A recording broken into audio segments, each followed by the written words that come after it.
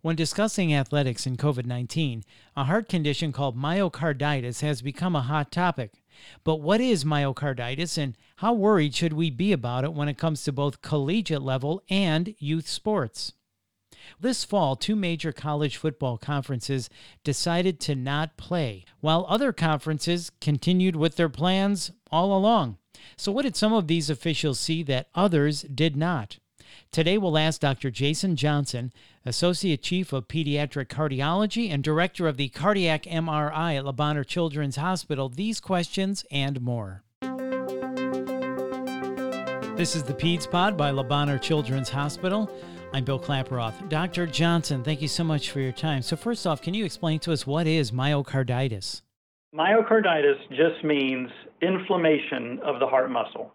Okay, so inflammation of the heart muscle, that doesn't sound good right from the outset. So how does one get myocarditis and how does one get it without testing positive for COVID-19? Yeah, so you don't want myocarditis. You don't want inflammation of your heart muscle. Myocarditis typically occurs from the body's immune system reaction to an infection like a virus. So myocarditis can be caused by other disease processes that lead to inflammation, like even lupus. However, most cases of myocarditis are actually related to an infection, and the leading causes of those would be a viral infection.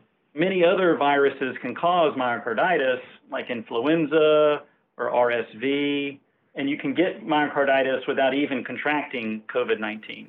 And what are the effects of myocarditis? What does that do to the heart? So what that typically can do to the heart is it can lead to heart muscle damage, which we would see as a scar in the heart, or it could lead to heart muscle swelling, which we call edema. And if those processes are severe enough, it can cause decreased heart function. It can cause the heart muscle to dilate. Those would make you feel ill. So you would have chest pain or shortness of breath, or you'd be very fatigued, specifically with activity.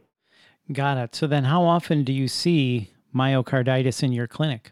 Thankfully, myocarditis is rare. The incidence in the population is around 1 in 100,000 people. So it's pretty rare to contract myocarditis. In the Memphis area, we typically will diagnose this around 20 to 30 times a year. It does occur. We do diagnose patients with it, but thankfully it is rare. So then what is the average age of a patient with myocarditis? Most myocarditis will present in teenagers and even more specifically in males. Myocarditis can be diagnosed in any age. It can be diagnosed in a baby and even much older patients, but it's very common into younger age people, teenagers or young adults. And then how do you test for this? So when a patient presents with symptoms concerning for myocarditis, so they've had a recent viral infection, they may have a cough, a runny nose, they may have had vomiting, and then they also more than likely will have chest pain. We will order some screening tests to evaluate that heart function. The first thing we would do is an electrocardiogram, which looks at the electrical activity of the heart. Then we would order an echocardiogram, which would look at the heart function itself. And then we would also order a blood test called a troponin that would look for heart muscle damage. And if that troponin is elevated, then there's evidence of heart muscle damage. We would order a more specific test called a cardiac MRI. The cardiac MRI can evaluate the heart muscle swelling, called the edema, or the heart muscle damage, called scar. So then what is the treatment once it's found in a patient? Most cases of myocarditis are due to a viral infection, and so the treatment is actually centered around decreasing the inflammatory process. There are no real good active therapies to treat a viral infection per se. And so a common therapy is called IVIG, or it's specifically immunoglobulin. And an immunoglobulin is basically the part of the blood that helps you fight infection. And we pool that from several thousand people that donate blood, and then that has antibodies that help you fight infection. And so we can make sure that that's safe, and then we can give that to the patient that has myocarditis, and it will help them decrease the inflammatory process. If that doesn't work, then we can give steroids, and that will decrease the inflammatory process as well.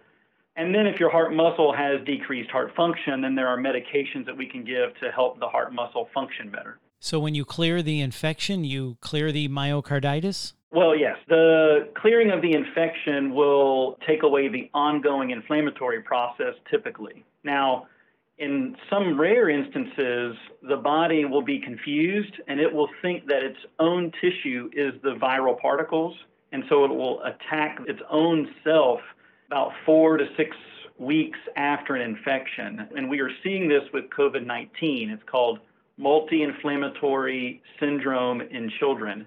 And that will create an inflammatory process around 4 weeks after the initial infection. And so you can clear the infection, but then have an inflammatory process many weeks after. We would want to treat the inflammatory process and not necessarily the infection. So then what does recovery look like? Thankfully, most patients will recover and have little lasting effects from myocarditis. They will require a period of rest from exercise to allow their heart muscle to recover, but they usually do not require lifelong medications. However, some patients will have significant heart failure. Patients with heart failure will require the multiple medications, as we previously discussed. And patients where the medications to treat heart failure are not successful, they may even require more serious forms of treatment like a ventricular assist device or a heart transplant. Thankfully, serious heart failure after a myocarditis is quite rare.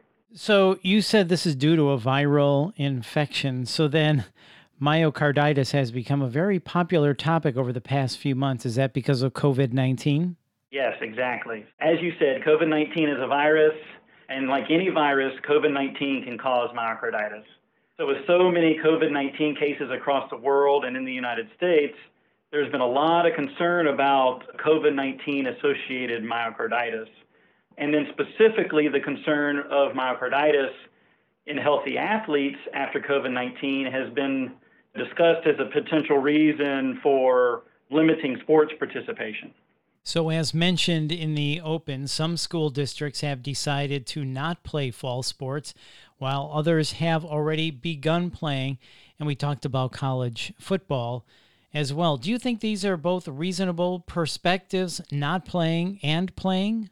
This is a tough question to answer. The decision to play sports in a pandemic should truly be left to the medical experts in epidemiology and infectious disease.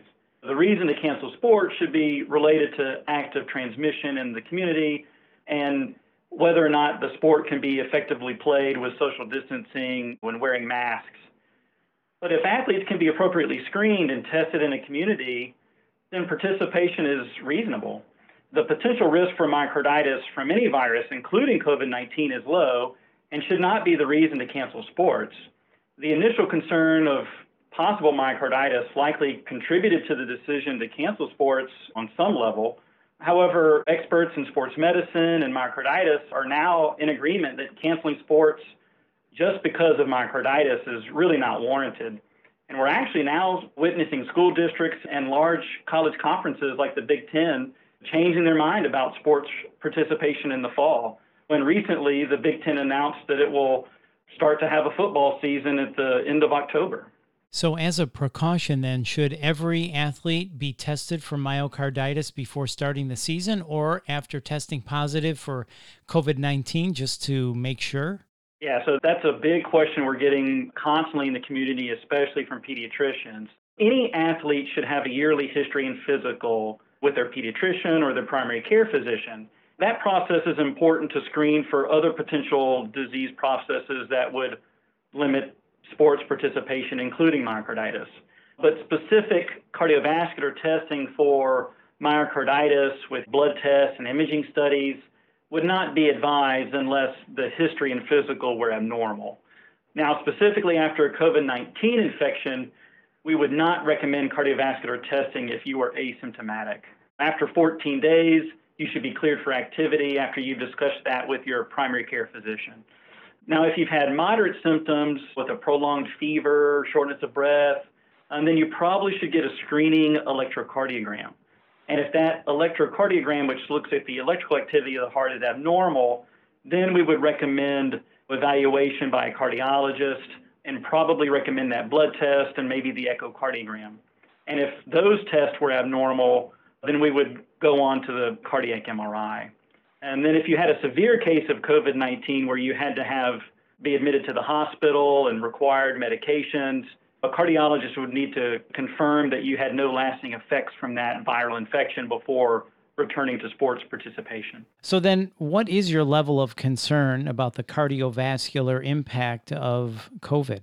That's an excellent question. In a healthy population, so healthy, competitive athletes, either at high school or college level, the risk of myocardial problems after COVID-19 is quite low. The ongoing studies would suggest that patients who have multiple other health problems are the patients that are going to be at high risk for developing a heart problem after COVID-19. So just to clarify then, and you've really laid this out for us, that the potential risk is very low. So then in your expert opinion, is the concern of heart damage and myocarditis enough to cancel youth sports? No. The concern for heart damage from myocarditis after COVID-19 is not a reason to cancel youth sports. The decision to cancel sports should be related to the viral transmission and the rates of the virus in the community.